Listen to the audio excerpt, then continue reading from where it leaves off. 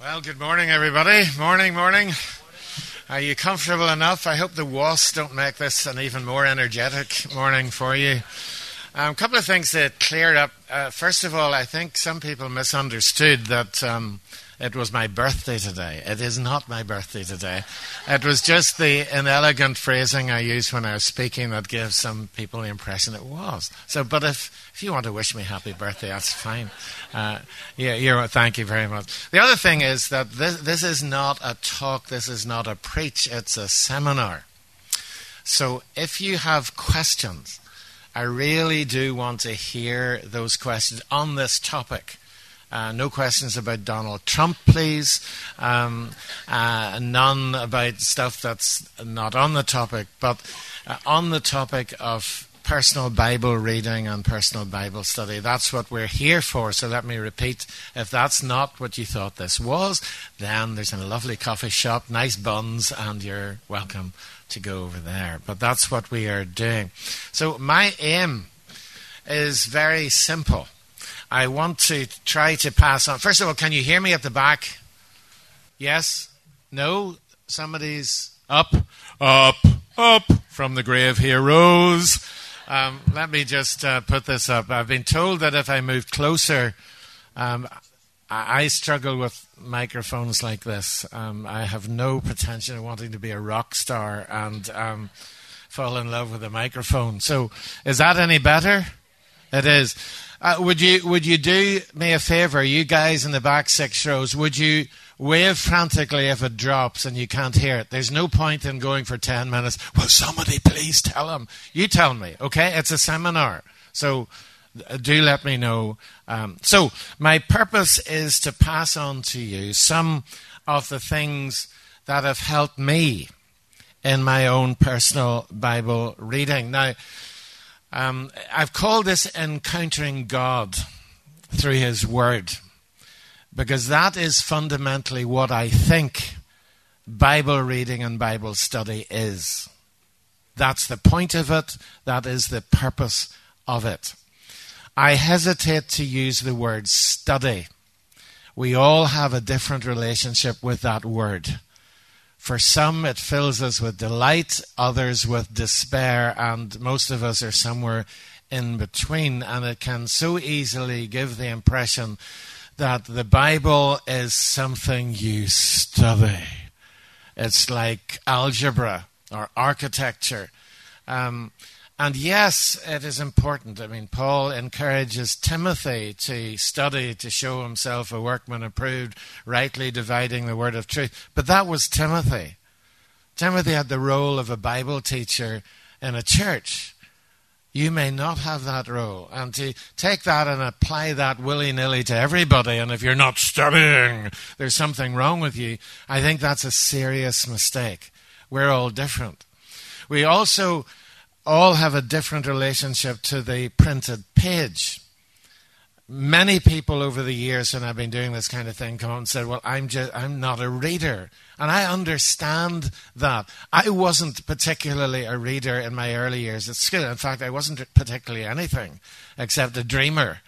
Most of my reports came back home saying, well, when he settles down and looks actually inside the classroom and not outside it, he might actually do something. So I didn't have a very auspicious beginning to my education.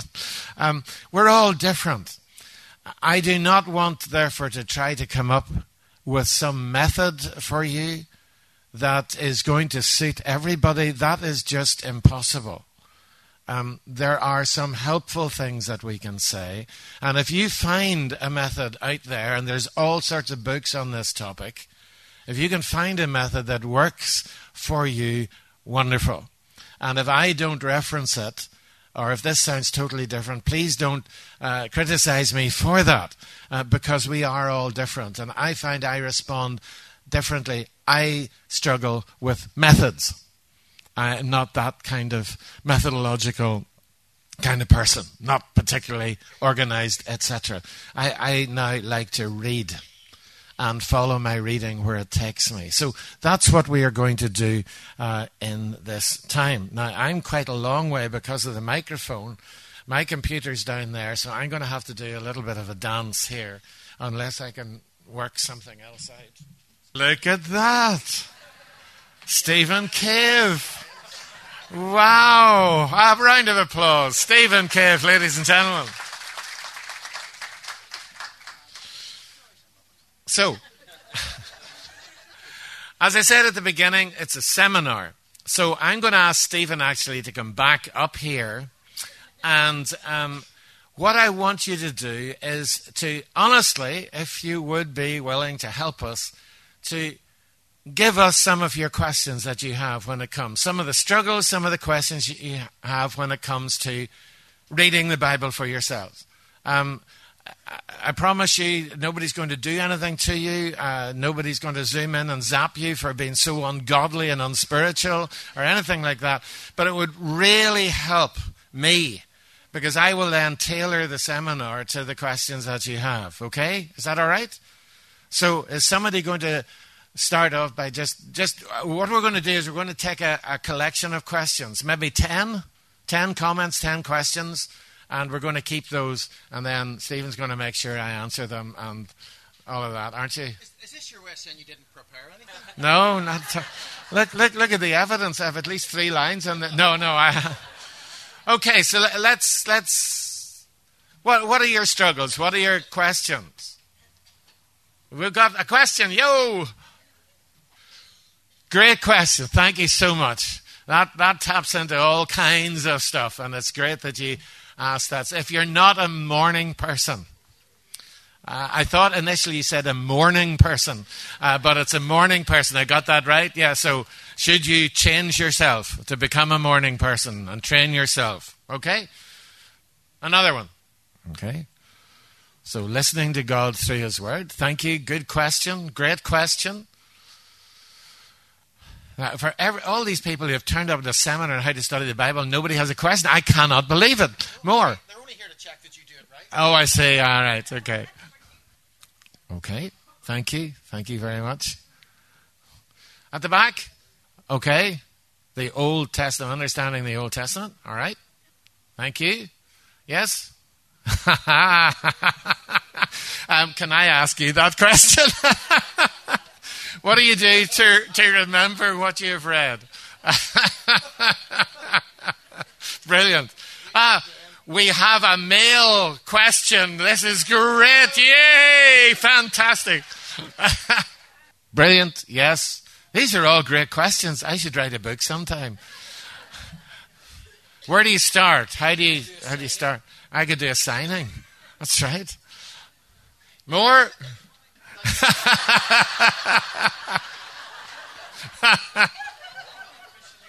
Great question again. How much do I think reading the Bible is an individual activity and how much collective activity? Okay?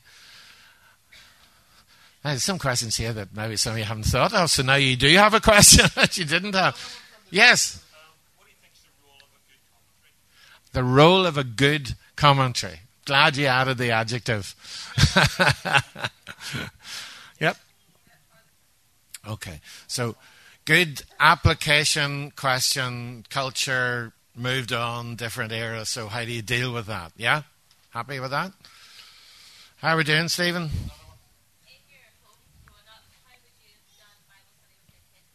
How would I have done Bible study with my kids? My wife is here. So... she's just said she's not answering any questions. What have I ordered you to? She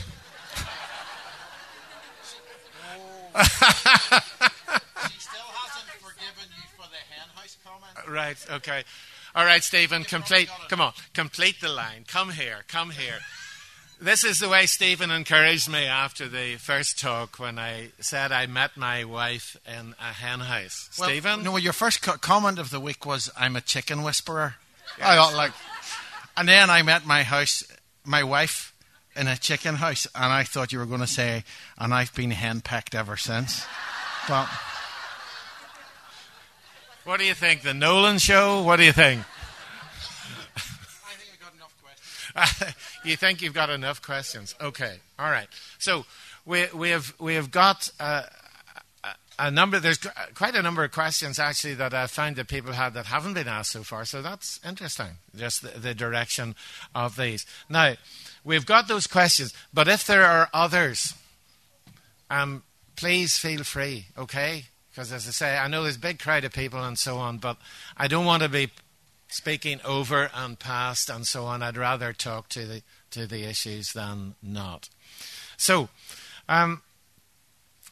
the importance of this, first of all, is extreme.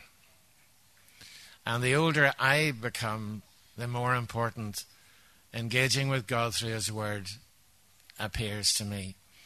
There's loads of places in the Bible you could actually go to motivate you to say, look, this is important, even though I struggle with it. We think of the Lord Jesus being tempted in the wilderness. And we think of how He met each temptation with a very specific quotation from the book of Deuteronomy. And I remember my brother saying when he was talking about this once, he said, imagine if your success in spiritual warfare today depended on knowing the book of Deuteronomy, how well would you do? And the way the question was put, I found tremendously challenging. Because there are some writers in the Bible who I hope I don't meet them too soon in heaven. Because they're going to say to me, well, what do you think of my book? And I'll be going, well, it was very good of you to write. So I've still a long way to go when it comes to this. This book is not just words on a page. It is unlike anything else in the world. And that actually speaks to the problem for those of us who don't really feel we're readers. It's not about how fast you read, but it's actually engaging with God through His Word. God has chosen to speak this way to us. There must be a reason for that. He's spoken to us in creation, through our conscience, through sending His Son. But there must be a reason He has also entrusted His thoughts into text, into words which have been given through prophets and apostles for us to have. And even out of respect of Almighty God, it's important that we take that on board. And just to keep refreshing ourselves in the importance of it is an important part of the stage. One of the difficulties I have as a preacher is that precisely at this point, I wish I didn't have to, and maybe I shouldn't try it, keep encouraging and cajoling people to read Scripture. It seems like a strange thing to have to encourage people to read the book that God has authored. When people in their millions are going to read all sorts of other authors and talk excitedly about it, and even in the Christian world. But when it comes to this, and there may well be reasons, and we'll deal with some. So it's just important that we get it right, and that we get the goal right. That the idea is not so that we can answer questions at the church quiz on New Year's Eve, and we've got all these Bible quiz questions, and I was embarrassing last week, so I'm going to read Ezra and Nehemiah and be an expert on them, so in case the question comes up.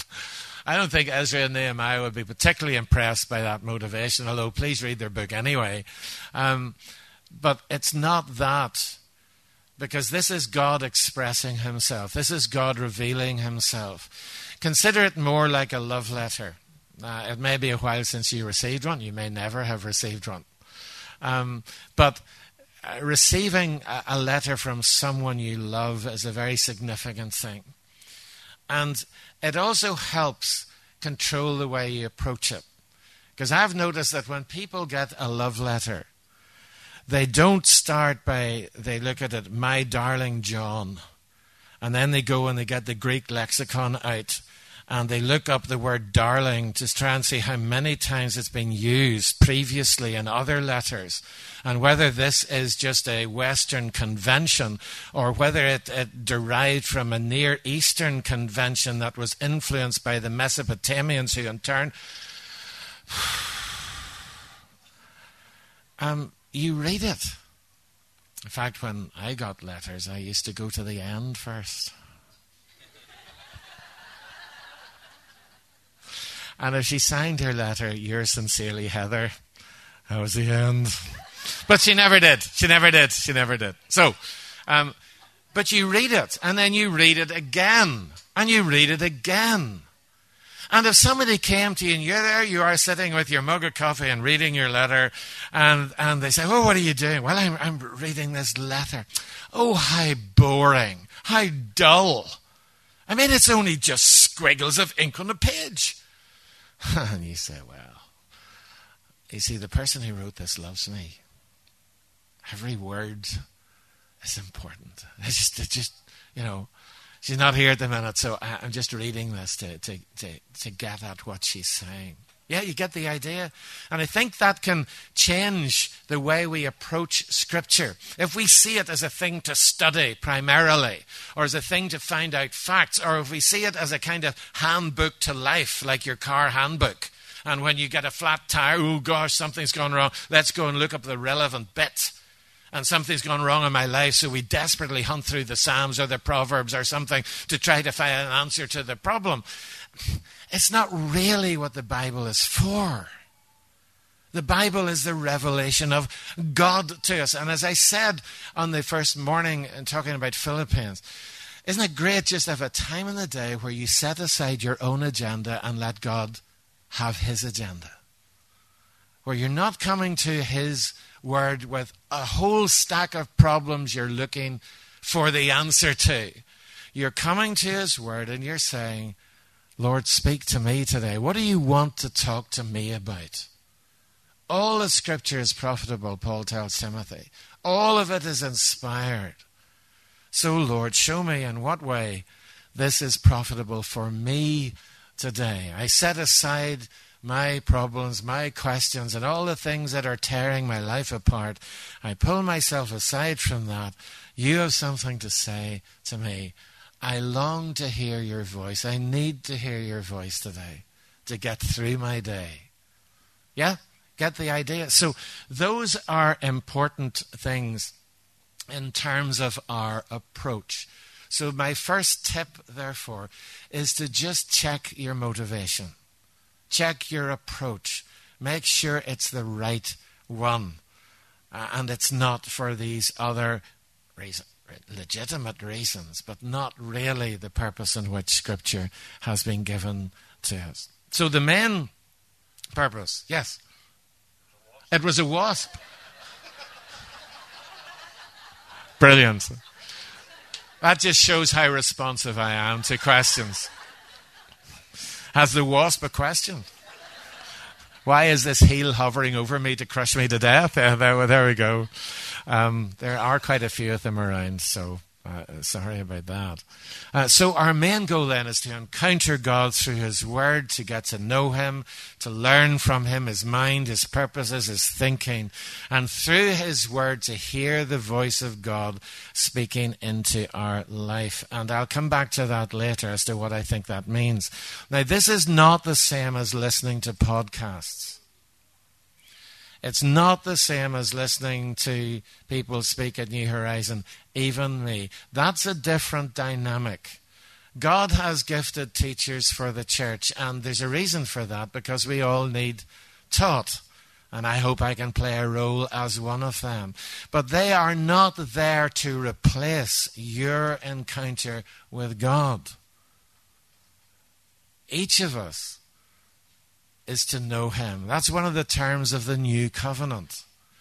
The old covenant, you had a whole series of priests and experts you had to go through.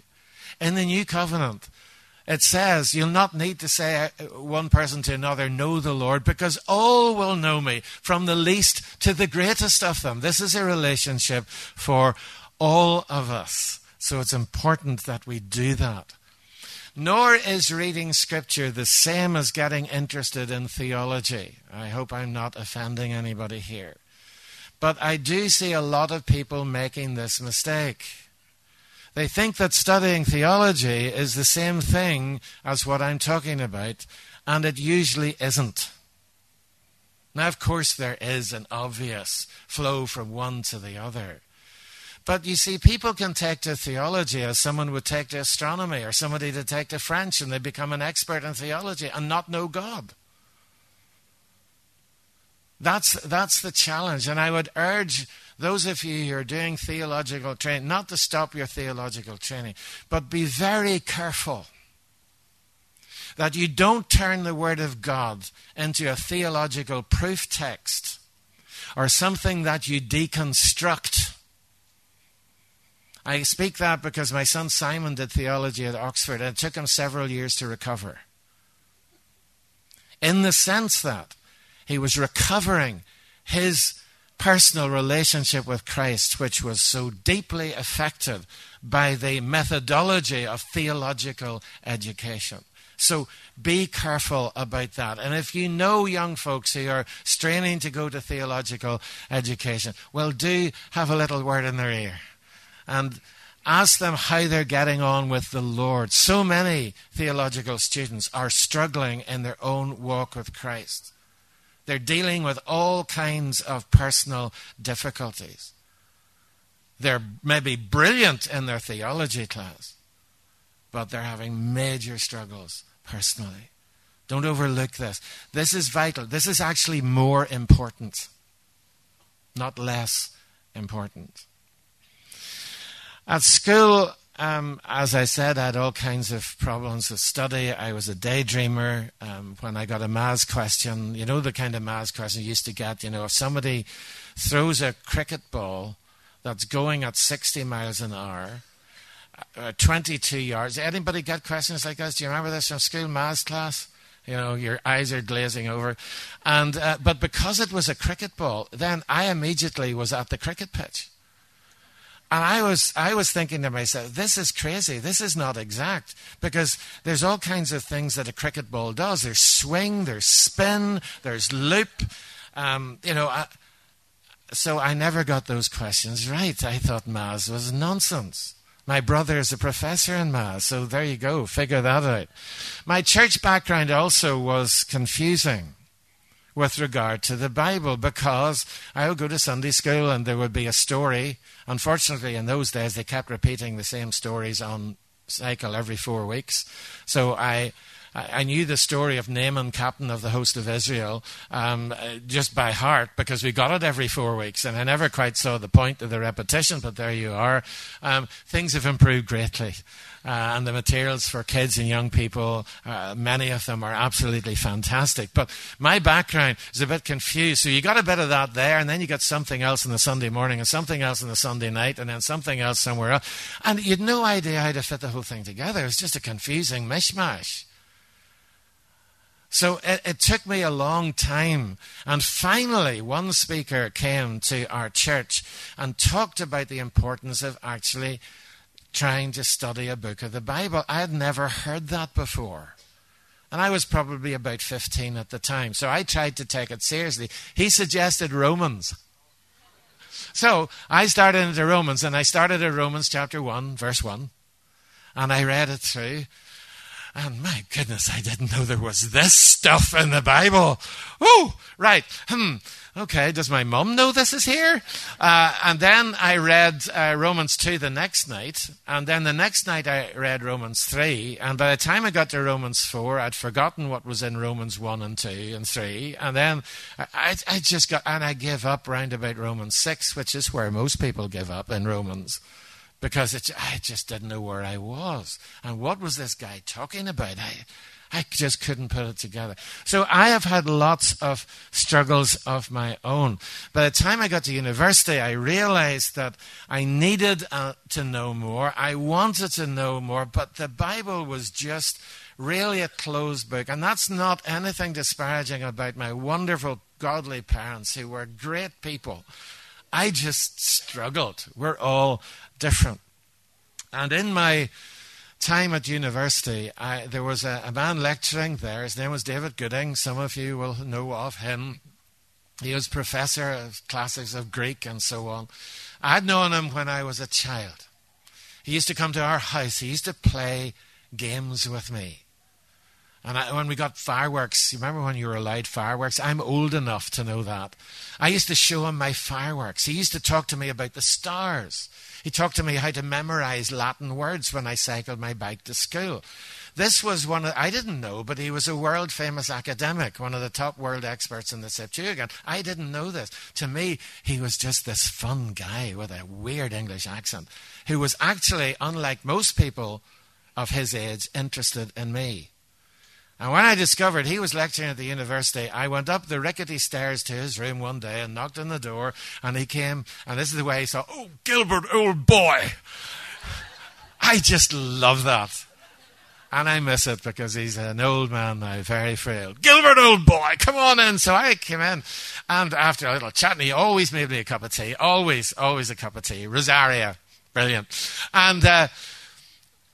And then he said, "What can I do for you?" Well, I didn't quite know what to say, so I said, do you take people on?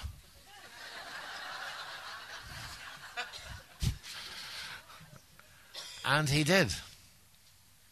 For year after year after year, every Wednesday afternoon, this busy, world-class academic teaching all over the place had time for this little creature from Armagh coming in and trying to learn how to read the Bible. So I didn't do this on my own. And somebody's asked a question about reading the Bible with others. I did not do this on my own. If it hadn't been humanly speaking, for David Gooding's influence, I would not be here. I just simply could not have done what the Lord has allowed me to do. It just would have been impossible. This is not meant to be a lonely journey.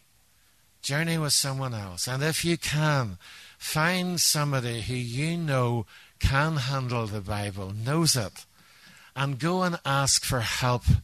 Most people like that I know of will take you seriously if you are serious. And that's an important rider to it. Because over the years, young people have come to me and said, "Gilbert, I'd really love to spend time. I'd really love to." And I say, "Fine, come and meet me." And then the meeting is cancelled, and then I never see them again. Because they were moved emotionally, the spur of the moment. It was a great thing to do, but nothing had changed inside. And that's fine. But I don't have time to go chasing those who don't want to actually grow and learn that way. And now I'm just old and over the hill anyway, so there we go. But I was so blessed to have someone to mentor me in my personal journey. And I was a slow learner. I know a number of you know my brother. He's very different from me, different personality. I couldn't do what he does. He couldn't do what I've been doing in church leadership. That's just not his thing at all. But he's got a mind like a Rolls Royce, and mine's the Honda 50. So, or somewhere in between. So we're very different. And that's great. Because this isn't for the super duper sharp intellectual. This is for every believer. He is able to read and able to think. And I know there are those who are severely limited when it comes to these things. That's a different question. It's for those people. So, let me run through a couple of little practical things. Questions that maybe you haven't asked, although I've touched on some that you have already. Often I'm asked, which version of the Bible do you use? The answer to that is simple. I use the NIV, 2011. I think isn't that the date of it? NIV 2011. I also read the ESV, the English Standard Version. I think that is right. But I have to say my personal preference is the NIV because of the language. I want to share Scripture in language that people can really grasp.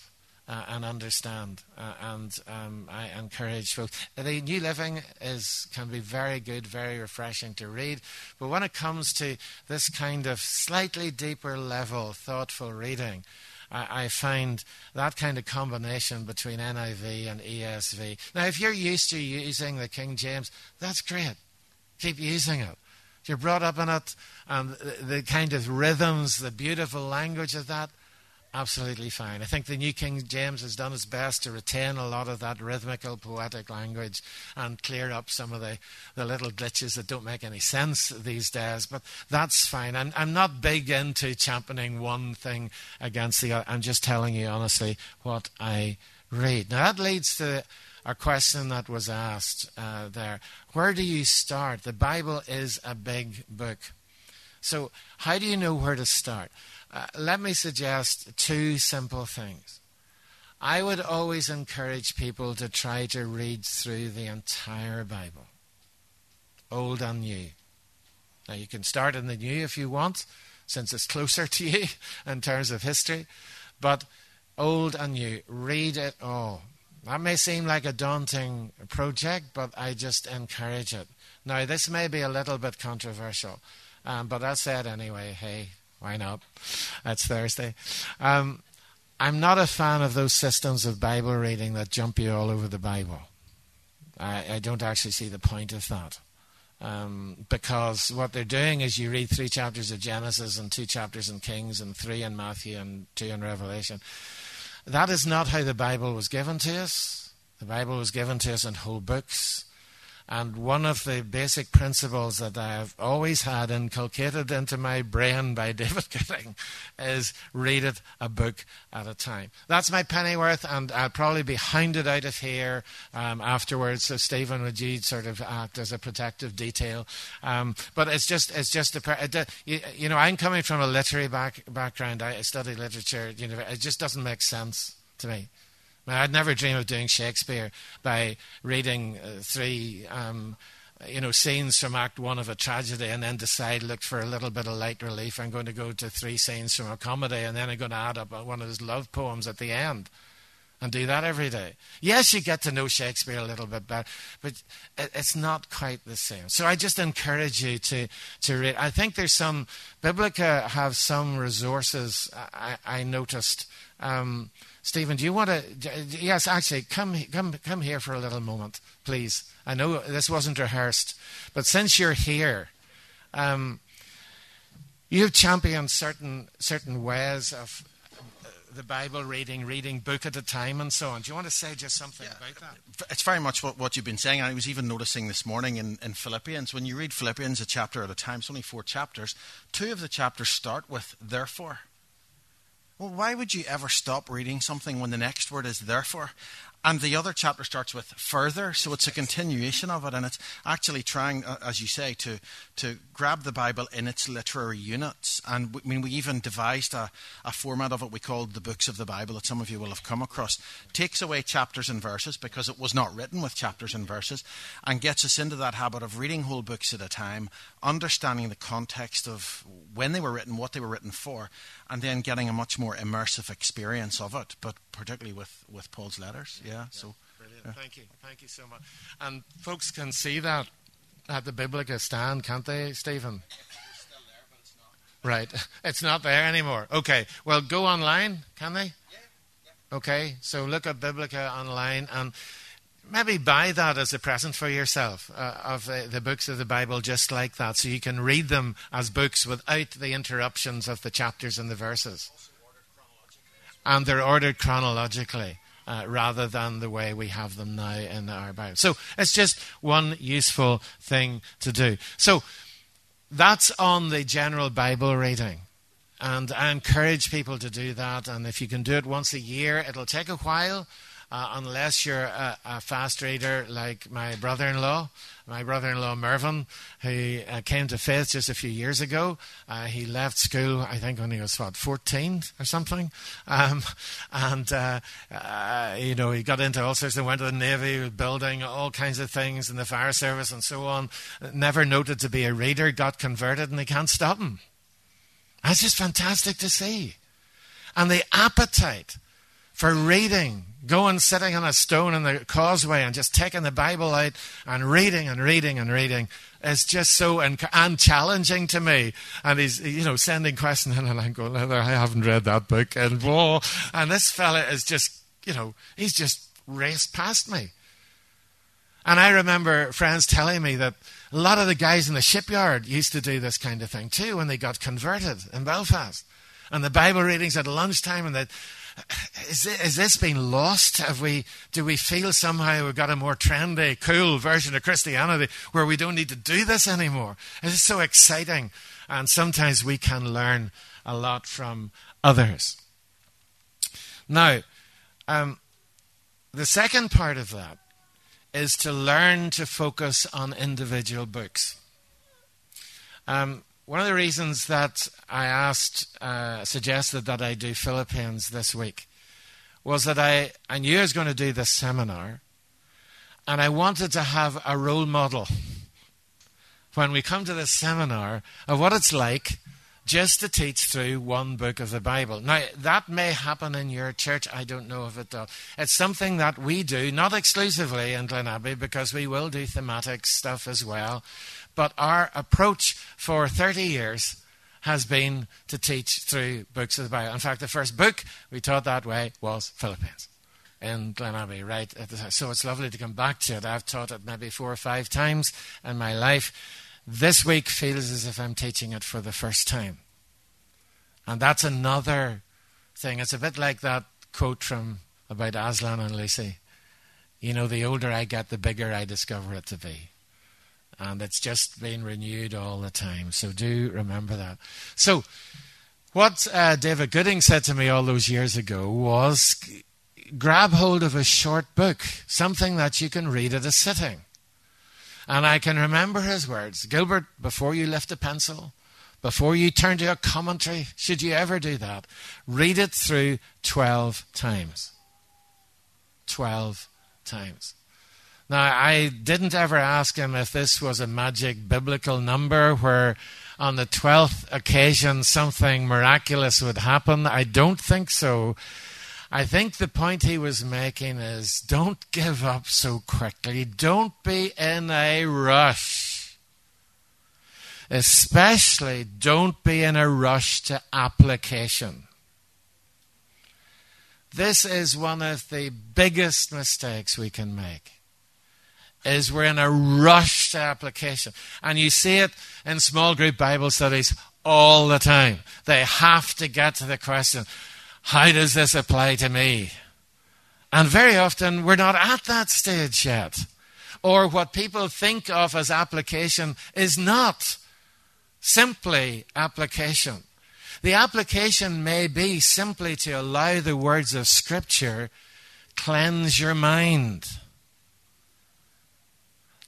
Stop looking for little applications like, I must be nice to the cat. I say that because my wife does not like cats. So here's the application today. I'm trivializing it, but you see what I mean? The Bible is not some little moralistic storybook. And the moral of this tale is, let's be nice to one another. You don't need the Bible to tell us that. So an application could simply be to spend time reading and allowing the words of Scripture to replace the words that are screamed at you from the Nolan show and out of the papers and all the rest of it, and have bombarded you through the day, and you've switched it all off, and you're just letting God's word wash your soul. And you don't need to get up from that and say, well, the application now is. No, you don't. You've spent time with God and His Word. You've encountered Him. So let's just be careful about what we mean by application and also what we mean about practical. David Gooding used to go berserk, if we could imagine old Prof. Gooding going berserk, but he used to go berserk when the word practical came up. He was like, it's all practical. Even the last full stop is practical. Don't people know what the Bible... and so we would go on. To me, in the room. This is how he went on. I mean, it's amazing. Just to have this 2-hour session of being bullied about Scripture was... No. But it is all practical. Everything, even those lists in the book of Numbers. If we know what we're reading, if we understand that all that stuff and all those pages and pages of what we look at in Numbers is just, oh, my goodness, I'm glad I wasn't asked to read that out on Sunday morning.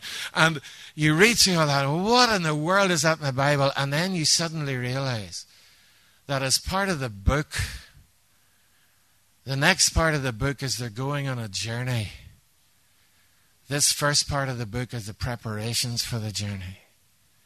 And you start going, preparation for a journey. Because a lot of us make very inadequate preparations for the spiritual journey we're on. We don't take time. We think we're ready. They thought they were ready. So God just kept them back for a while. Preparation after preparation. Do we need all this? Yes, you do. So that's just a simple. It's all practical if we know how to see that it's practical. So reading it, someone asked about reading it together, reading in community. I think it's a great idea to read Scripture together in small groups or with a prayer partner or whatever, so that you're hearing it together, so that you can keep each other right, because it can be very difficult. Let me give you an example of what happens when we read. This is 1 Peter chapter 1. Would you turn with me, please, in your Bibles to 1 Peter chapter 1. And if you don't have one, just listen in.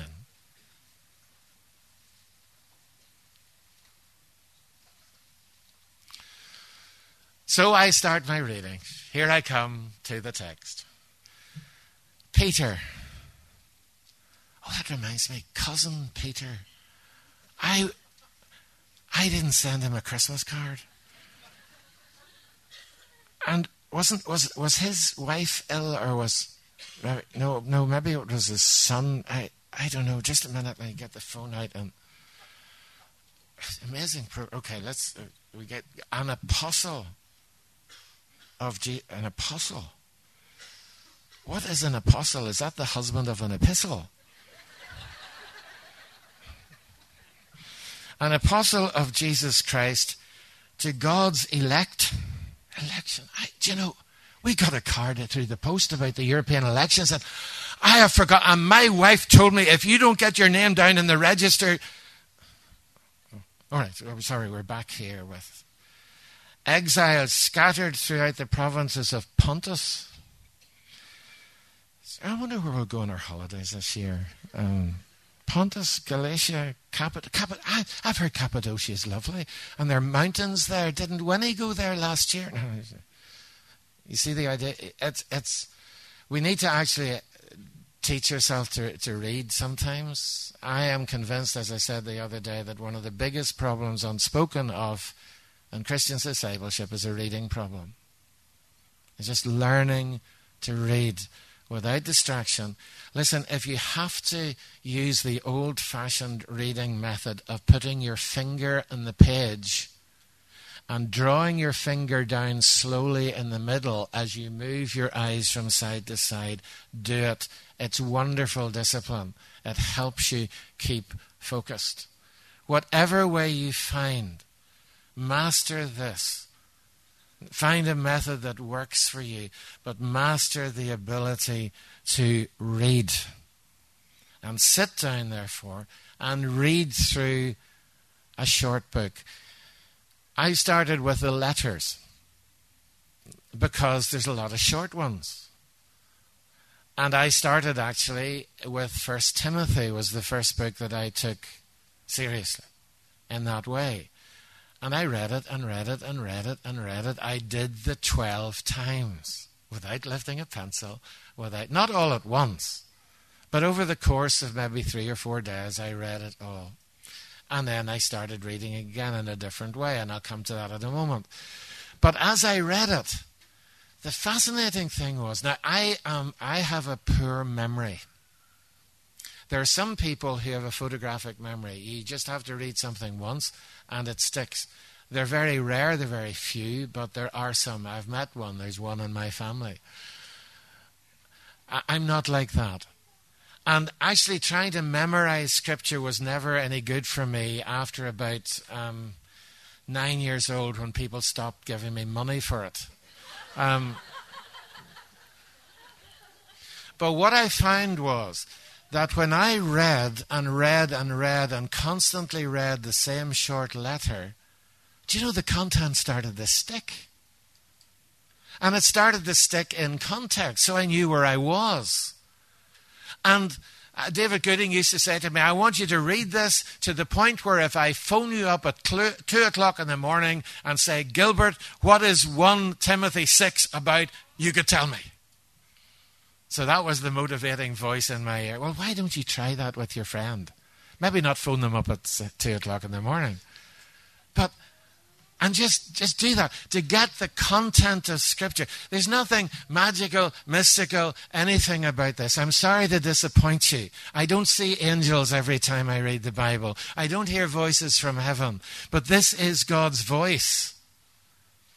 So I want to listen, expose myself to that. Read it, read it, read it, read it. And as you do that, don't ignore your own personal psychology. Someone asked the question about not being a morning person. Now, I am quite good actually at both ends of the day. I'm no good in the middle of the day. That's my trouble. And in the afternoon, as you will soon see. But morning and evening, generally, I can do quite well. But to turn an encouragement in Scripture and the description of what David did in days when he went to bed at 6 o'clock, because the light disappears and there are no neon lights in the streets. I made the mistake that some people have made. I used to read biographies of missionaries. You ever do this? Fantastic to do. But I made this mistake because I read that these missionaries were getting up at 4 o'clock in the morning to take time with God and pray. And I thought, that's the key. So I tried it, nearly killed myself. And then I discovered they went to bed at 6. They'd had 10 hours sleep before they got up. Don't ignore basic psychology, basic geography, nor indeed your age and stage in life. Do you know what? God knows it better than you do. Work with it. Don't try and force yourself to become someone else and think, therefore, the secret to spirituality is X. Now, don't misunderstand that for me to say that discipline isn't important. Discipline is important. But it's discipline that you impose on your life, not that is externally imposed on your life by some legalistic convention that is held out as the answer to spirituality. Don't go down that route. So don't ignore your personal psychology. We have now, at this advanced stage in our lives, a little summer house in our garden. I've arrived. Unlike Paul, I have arrived. And it's just a little summer house. There is a wee heater. We put a little heater in it. I love to go out there and read there. It's just great. And I look out at Gallows Hill, where I live, near Clockmills, and it's just a brilliant place. You can't always do it, of course. But it does help if you find somewhere where you can have your mug of tea and obey your own psychology. But create that space. Create that time. And if you have to, like John Wesley's mother, throw the apron over your head so everybody else knows to leave you alone for 20 minutes, do that. But find a way of doing that. Okay? So, read the text. Choose a short book, read it. I suggest, you could do Philippians. Why not? Why not do Philippians? Or Titus, or 1 Peter, or 2 Peter, or 1 Timothy, or 2 Timothy, or, if you want to be really short, 2 John. Do you know, wouldn't it be fun to actually just do 2 John and read it and read it and read it till you knew it and you'd sensed the message and heard God speak to you? Listen, the confidence it gives. When I did this years ago with 1 Timothy, the confidence it built up in the right kind of confidence, and the conversations. People were chatting, I said, I was reading something in 1 Timothy that actually speaks to that. Let me share it. And of course we all thought, here comes Holy Joe preaching. Don't preach it. Just, I read this. What do you think? Great. Quote it. Read it. Sharing scripture. I think, again, these things tend to have largely disappeared. And one of the things that has greatly encouraged me at New Horizon is hearing from people that after the talks and so on, standing on the coffee queues, people have been talking about what they've heard. That is wonderful. There's nothing that discourages me more on a Sunday when after teaching the Bible, somebody comes up, well, what are you doing for the holidays? And I'm going, this is a holy moment. This is an opportunity. Why would you? Yes. Thank you. Can you read them in any order? Do you read them in the order? I would suggest that you choose one book. It doesn't matter where it is, Old Testament or New. I started with the New Testament for the simple reason that these short letters were written to the church. I'm part of a church. I'm a Christian in the 21st century. These are Christians in the first century. So the immediacy, therefore, of the message was there. So I didn't have to think my way through Old Testament history and the context and so on. I was in a much more contemporary. That's why I chose the New Testament. And any of them, it's all God's word. So that's different from the reading through the whole Bible. So it's good to raise that question. Just choosing one. So that's what I did. And because it's all God's word, he will speak through all of it. And it just builds your confidence and helps you. So you get familiar with the text. And as you read it, certain things will strike you each time differently. Now, this is different from most of the methods that are prescribed in your Bible study books. So I warn you about this. This is the opposite of verse-by-verse Bible study. And it's not that I'm against verse-by-verse Bible study, but I think it usually comes too quickly, much too quickly. And so all the materials, for example, for home groups and all the rest of it, and I can understand why, and everybody's got their passage and they work through it and they come and so on. I would rather see the materials. First week, we just sit in our group and we read the entire letter together and we pray over its content. And we ask the Holy Spirit to speak to us. Next week, we do the same. The next week, we do the same. And by the third week, and everybody reading the text every night, and every morning if they can, or in the middle of the day if that's the only time you can function. By the end of 3 weeks, you've got a group of people in the room who could virtually quote the core content of the letter. And then when you come to your individual verses, you will be in a better position to understand what they mean because you know the context. Let me give you a silly example of this. Is this okay? Are you still with me or are you all gasping for breath? Let me give you a simple example. Suppose I burst into your home group or into your home or what, and I said, John bought a bicycle. And you're going, oh, weird things happen in this church. Is this a word from the Lord? What's going on? John bought a bicycle. Now, do you understand that sentence? Yes or no? Well, you understand the words, don't you?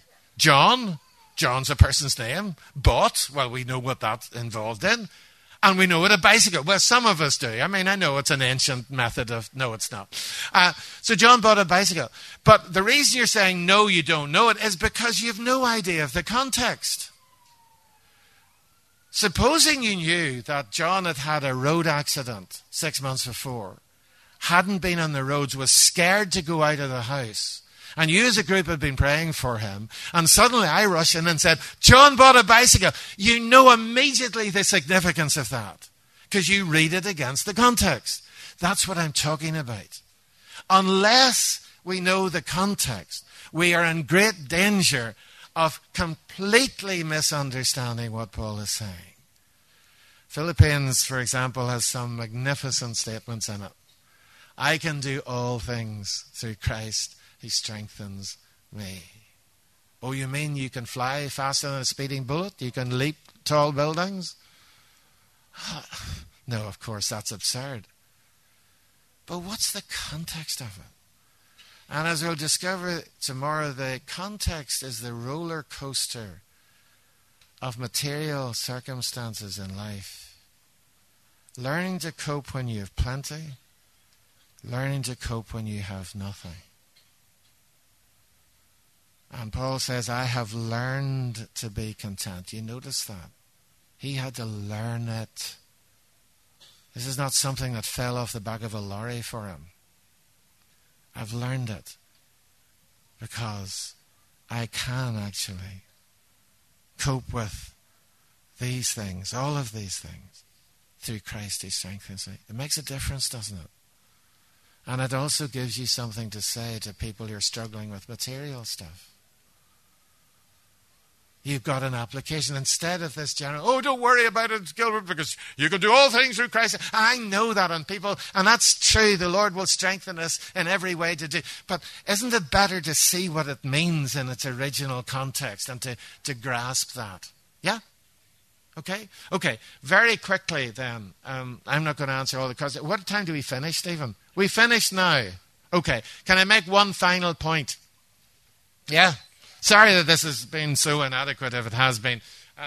But we are in the Feed Trust, which is a little trust that I'm involved with that looks after me and my big brother John and so on. I'm going to be producing a series of short videos doing this so that you'll be able to get those. So you can look up the Feed Trust in a few months and they'll all be there and they'll all be free so you can enjoy that. But the final little point is this. Read with questions in mind. Because a lot of people who come to me and say, I got nothing out of my Bible reading, and I'll say, well, what were you looking for? Well, I've no idea. It's like my wife sent me out to the supermarket to get something for tea. Oh, what? And you go into the supermarket, and it's just, it's everything. And I come back empty-handed. You say, well, what happened? Well, I just didn't know what I was looking for. I have a question in mind. Simple question. Does the writer say why he's writing? Because if he does, now you've got the purpose. John's Gospel tells us in chapter 20 why he's writing. He leaves it to chapter 20, so you have to read to there to get it. And then you could go back and say, well, okay, how does he fulfill his purpose? Peter, in his letter in chapter 5, tells us, I'm writing you and affirming that this is the true grace of God. Stand firm in it. So that means you could go back to 1 Peter. Whatever you've been told about what Peter is about, now you know what Peter is about because Peter tells you. And it's amazing the number of books that have been written about 1 Peter and talks that have been given that ignore what Peter himself says about his purpose. His purpose is to declare the true grace of God as a place that we can stand. That's the point. And you can go back and say, well, what does he teach about the grace of God? And he teaches about it everywhere. So ask questions. What does it tell us about God? But not just generally like that, but what's the specific emphasis? So let me end this time with a few questions for you.